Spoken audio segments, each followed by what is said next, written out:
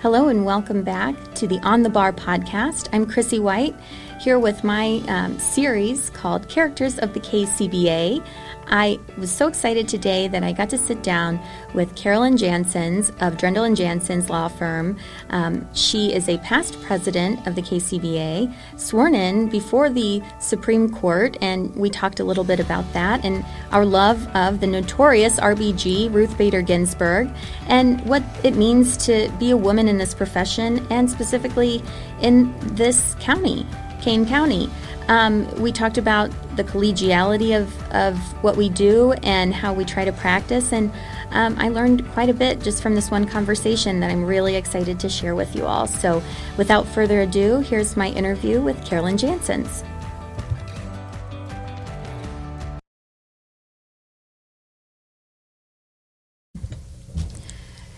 So I'm here with Carolyn Jansons, a member of our KCBA. How are you, Carolyn? I am doing well. How are you? I'm great. Thanks so much for joining us to talk about your favorite characters in law. And we're going to talk about some non-fictional ones today, which is really exciting. But before we get into it, tell me about your week. How's it been? Give us the highlights, the movie montage, and you have to add a song that's been playing as you've been going through your week. Okay, so I think I've had the busiest court schedule in the last week that I've had in at least over probably 3 years now. Oh, gosh. But I think I went to court more in the last week than most of last year combined in person. So I think over the last 2 weeks, I had 7 days scheduled for trial, two of which overlapped with each other. I had 2 trials scheduled on the same day. So I was just hoping things were going to get better and, things were going to go away. So It's been ridiculously crazy. It was like a crazy rat race, and it was in one door and out another and grabbing sandwiches. And, it was like, I can't even imagine what the movie would look like. It would be full of takeout wrappers and shoes in the car because I'm like, I don't even know where my shoes are, things like that. It was crazy. Yeah. Lots of blazers, lots of different wardrobe changes. Right. And all of the pants I had to wear last week. When I'm at home, I can wear my shorts or my sweats, and I had to put on the full suit. Oh, yeah, real outdoor human pants. All week long. And shoes. Yeah. That was crazy. Oh, my gosh. And any idea of a good song? Because, I'm thinking, money, money, money, but maybe something else. Yeah, I hope it turns into money, money, money. That'll be the hope. But, no, I was thinking about the Chumbawamba song. I get knocked down, but I get up again. Yes. Like I just never going to get you down. No matter what happened, it was like I didn't have time to stay down, so I had to jump back up and run to the next thing. So it was crazy. Which is good. Then you can't dwell on things, right? I guess that's true. Sometimes, but it's hard. It's so hard to kind of compartmentalize. I don't know about you, but I find sometimes with that back to back, you have to really switch your focus fast. Right, and I find that being like on trial especially, you have to be on the whole time. Mm-hmm. So it's exhausting, even though you're not physically doing anything other than maybe standing. A lot of times we're sitting, so it doesn't seem like it would be that exhausting, but it's mentally exhausting because you're on, you're focused, you're trying to analyze what's being given to you and what your next move is, and so it's just it's consuming. Yes, that's a good word for it. It is consuming, and it is time and energy consuming, but such is the nature of the work that we do. So, you primarily focus on family law, correct? Yes. And then do you practice any other areas? So we represent 2 municipalities, and somehow in the municipalities I'm responsible for the police departments and elections. Oh, wow. Those 2 things do not go together in really any way, shape, or form, but I've always handled most of the police department matters, and my partner Roman backs me up and on most of the police department stuff. Like he handles all the Open Meetings Act stuff, and I handle the communications regarding the traffic court prosecutions, and we prosecute for those 2 municipalities, myself, Roman, and Ed, and so we have 8 court dates a month for that. So it's kind of nice to wear a different hat. It's a completely different hat. Absolutely, because it's not, you're on the prosecuting side, which is kind of rare for the private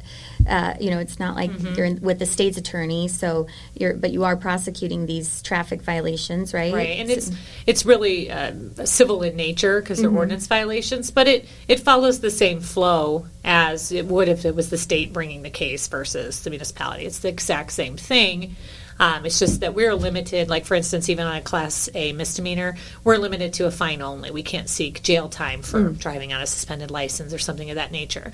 We would have to amend that to a state charge if the intention was to seek any sort of jail time. So, and then inevitably, because of the local municipal elections, a lot of these municipalities, the clerks are, part-time. And they don't know all the rules, especially if they get a new one. And so I'm kind of going through, okay, this is how you're going to set up your lottery for when you get all your different nominating papers in. And this is what needs to have. I created checklists for them so they can check it off to make sure they have everything from a candidate and that they're supposed to have, and give a signed copy of that checklist back to the candidate so the candidate knows that they had everything. So it's always interesting. Yeah, it is. And I mean, that's something I didn't know about you, but I do know you from family law and from the KCBA.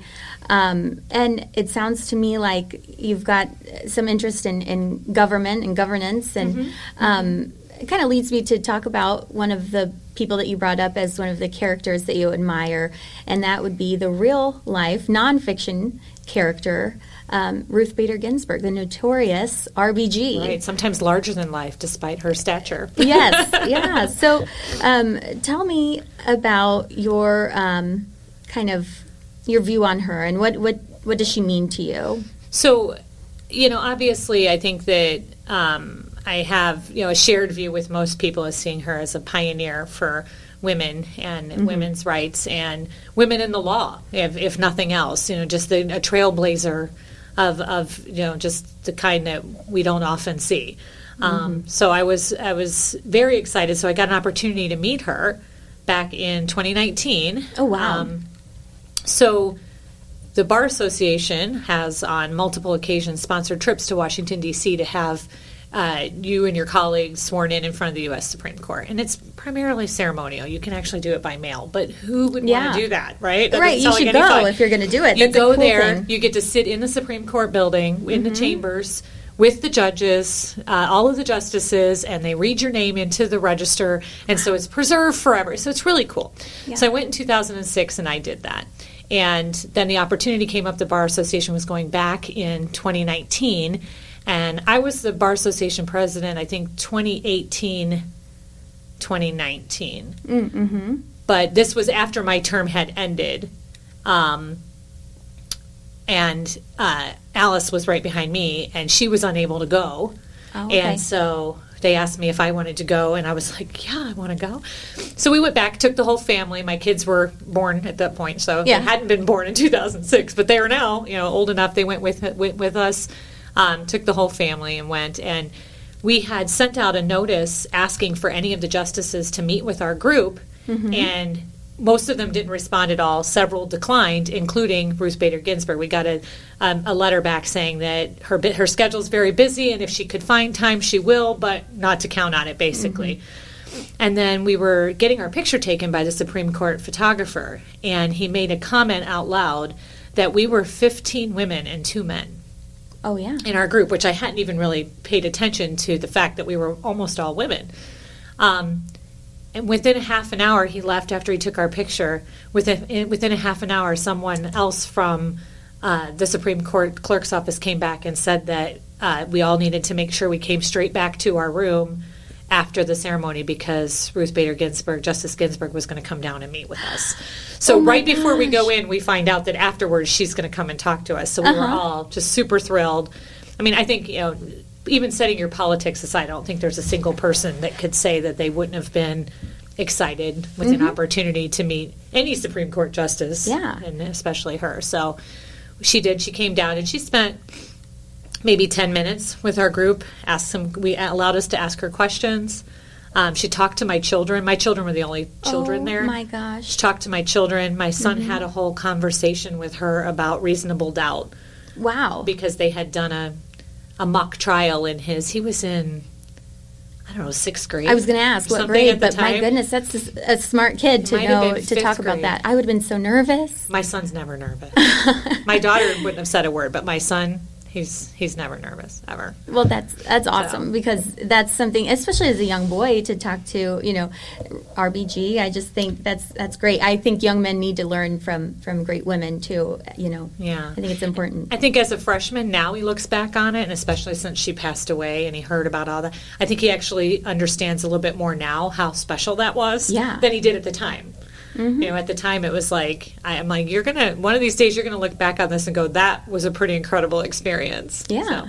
So, my daughter was trying to sneak pictures with my husband's GoPro, and she's like reaching out around the Secret Service agent that was standing there, and he just looked down at her and shook his head at her, and she pulled it back. You got her attention. Oh my gosh, that was funny. That is really crazy. But that.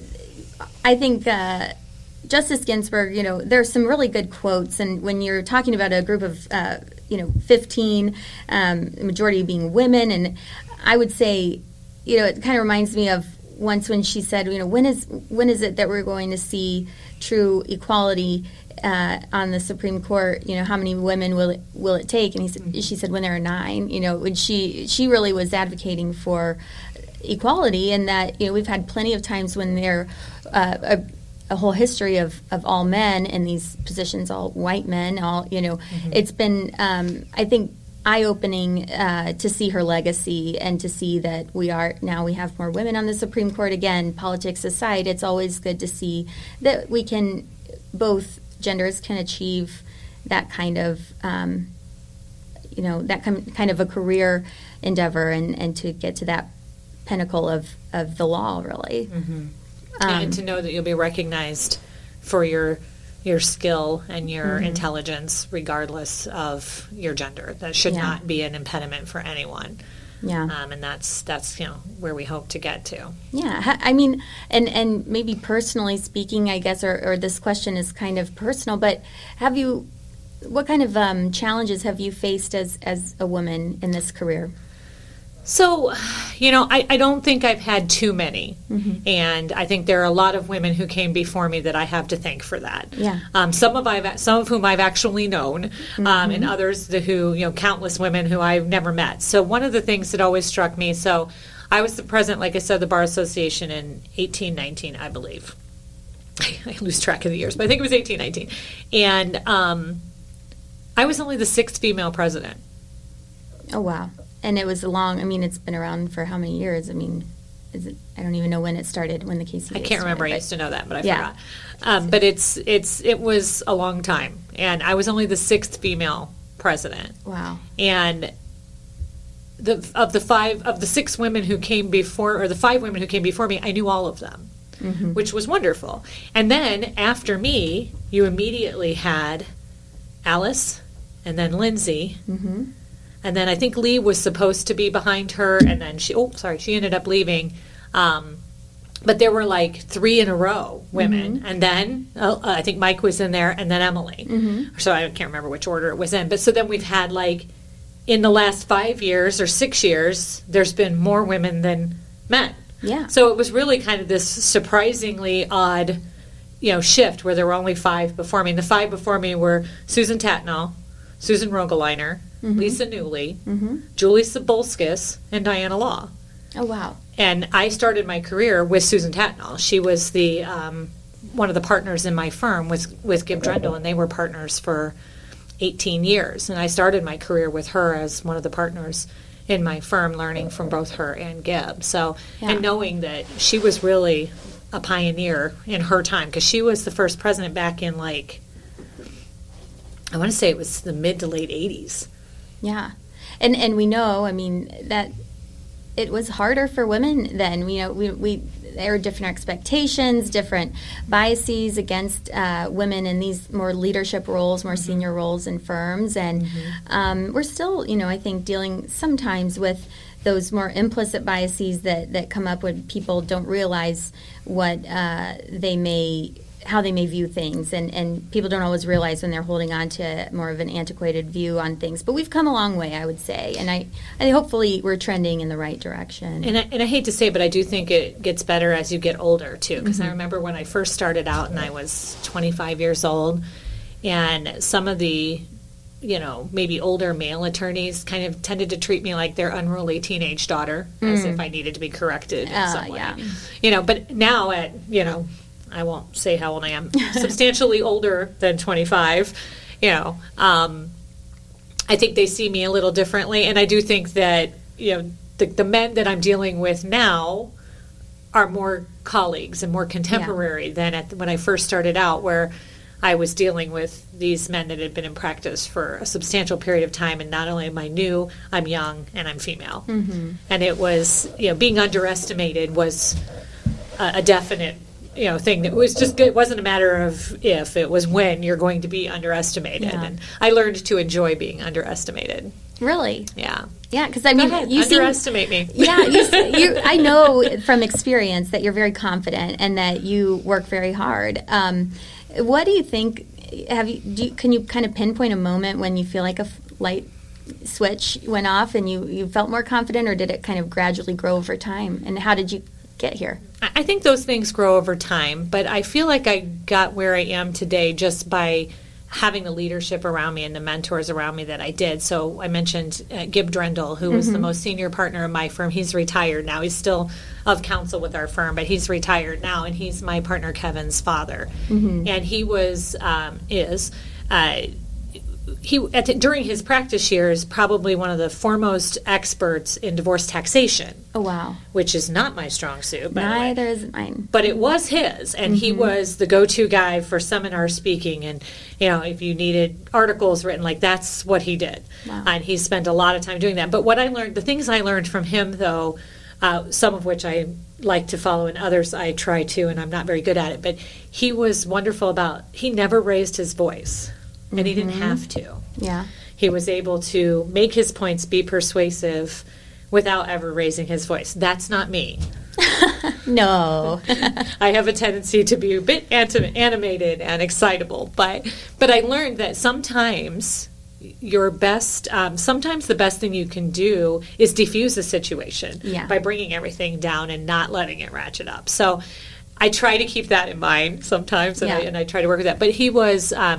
like I said, I keep saying was because he doesn't practice anymore, but just an extremely big influence on my career and also the type of firm that they were running then that we continue to run now, which is a family-oriented firm. Between the partners and associates in our firms, we have, I think, 15 children. Oh, wow. Between us. Most of, half of which are now adults and half of which are still, smaller, depending on which partner you're talking about. But we've always put ourselves and our partners and our associates in a position where we work to live, we don't live to work. Yeah. And that balance of home life. I couldn't have done this. I couldn't be where I am without the balance of home life and work. Yeah. And being able to shut down at the end of the night and go home and take care of my kids and be a mom and a wife and that type of stuff. So that's what I appreciate is his focus on his family allowed us to continue that focus all these years later. I've been doing this for 22 years. Wow. And I should mention he's the namesake of the firm still, right? So it's Drendel Jansons, right? Right. And it's Kevin Drendel is the partner now who's the Drendel, but it was initially his dad. Gotcha. Nice. And so now you are, the named partner as well. And how did you rise to that ranking? Gib retired. Okay. So you filled the shoes. Yeah, when he retired, that's when I became a partner. And it was actually kind of funny because it was January of 2007, and he had decided he was going to retire, and they called me in for this meeting. And they told me, Gib's going to retire. We're going to make you a partner. And that should be like, this light bulb moment. It should be wonderful. But literally 2 weeks before, over the New Year, I had found out I was pregnant with my first. And oh, my gosh. I hadn't told anybody yet. And I didn't plan to either until they told. I'm like, I feel like there's something I should share. Yeah. Oh, wow. I mean, gosh, talk about being a woman and having those difficult hurdles. It is. People who say that it's, no big deal. That's just not true. Mm-mm. It's a humongous deal. And once you become a mom, you're balancing something that is so vastly, incomprehensible. You couldn't have comprehended before. Mm-hmm. And then the after, I think, of once you have children and how it affects and shifts your career, because I think in some ways it makes you stronger because you don't sweat the small stuff as much. I don't know if you would agree, but I think it's you start to see the most important parts of life. Well, I remember also early in my career not being able to, having a hard time shutting down the emotion that comes along with family law.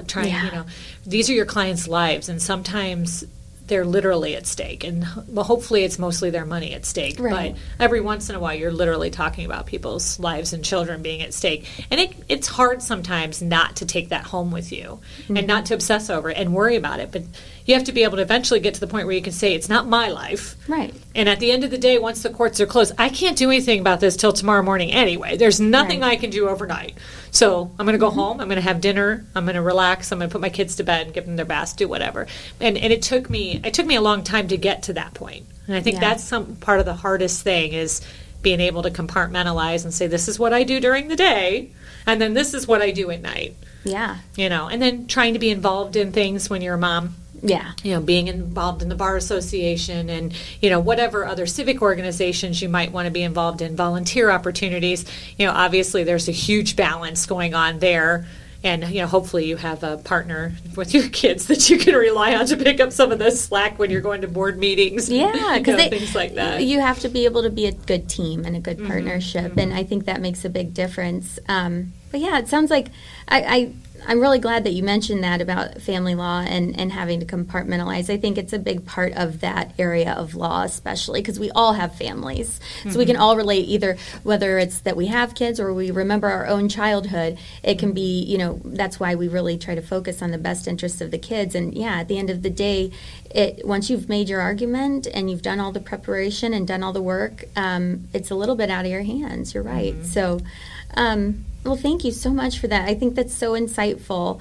I like to end these things kind of with a funny or fun, lighthearted question. So, like say at the end of your career or towards the end, we're going to get a biopic about you. And we get some type of film or even a Netflix series about your career here in Kane County and just the ups and downs of what you've been doing. Who would play you? What actress? Oh, well, the actress who's going to play me hasn't been born yet because, it's going to be some beautiful young woman down the road. Yes, one of the children of one of the famous ones. Yes. But if I had to pick like a living actress that would play me, I would hope it would be someone like Julianne Moore. She would be great. Beautiful. Yes. I think she's absolutely beautiful. And I would be thrilled if Julianne Moore played me. I used to have hair about her color. Yeah, and the temperament, faded. I could see that. I could see her really, she's great. What else is she in? She's in a couple dramas. She's been in a lot of movies, probably a little bit older movies, not so much lately. But she's off raising children. Oh, yeah. My assumption. But she's got a good personality, and I think a big personality, I feel like, which is great. And I think you have that, too, and I mean that in a compliment. I mean that as a compliment, because I do think that it's great to see other women who are out here playing on the same field that I'm playing on, that we are all a part of. And I think that's what's wonderful about the KCBA is that, there are mentors and role models among us, and I consider you one of them. Thank you. Thank you so much. Yeah, I mean it. I mean, I know that we were opposing counsel on only one case, I remember. But so far. Yeah, and I'm sure it may come up again, but it definitely, we got the job done, I'll say that, and I think as hard as it can be sometimes, you have to make your points, but then realize that the person across from you is not your adversary. They are your colleague, at the end of the day. And I think that's hard. I think it's easier for us, and it's hard for our clients sometimes to understand that we don't hate each other. And they don't like that sometimes, and you have to kind of explain that to them. But I just wanted to tell you real quick, I was talking to one of the judges about this. I think family law is the most interesting area of law when it comes to that type of collegiality and camaraderie, and I think it's different for a very particular reason. in every other area of law, there's a very us versus them mentality. Yeah. When you have your prosecutors and your defenders. And the prosecutors only ever argue one side of the case, and the defendant's attorneys only ever argue one side of a case. And even in injury cases, you've got plaintiff's attorneys, and you've got people who represent insurance companies, and you've got creditors' attorneys and debtors' attorneys. There's always this dividing line. That doesn't exist in family law, because I might have a case with you where I'm representing a support payer who is self-employed, and I want to make these arguments that reduce his salary so he doesn't have to pay too much maintenance, right? Right. And in the next case, I might have another case with you where now I'm representing the support recipient, and I, of course, have a wholly different plan to try to maximize that. I think family law is the only area of law where that really happens, where I'm making the same arguments next week that you made this week. Yeah. And that doesn't happen in other areas of law, which allows us to be more collaborative in our, at least the way we teach things, the way we do our seminars and things like that. We all need all the same information. It's not one-sided. We're not keeping like strategy from each other, because we're all going to use the same exact strategies and the same exact arguments. Oh yeah, you learn from each other, and you sometimes I remember things that people have filed against a client of mine, and I think about how they worded an argument, and I want to use it for another one. Right? How can I use this to make my argument better the next time, especially if it was a successful one? Yes, exactly. If it wasn't, maybe file it away somewhere. Yeah, when you get knocked down, you get back up again. Exactly. Right? Exactly. Well, thank you so much, Carolyn. I really appreciate it. Thank you for coming in and giving us your time, and I hope to see you at the next KCBA events. All right, thank you. I'm sure you will. Thanks. All right, take care.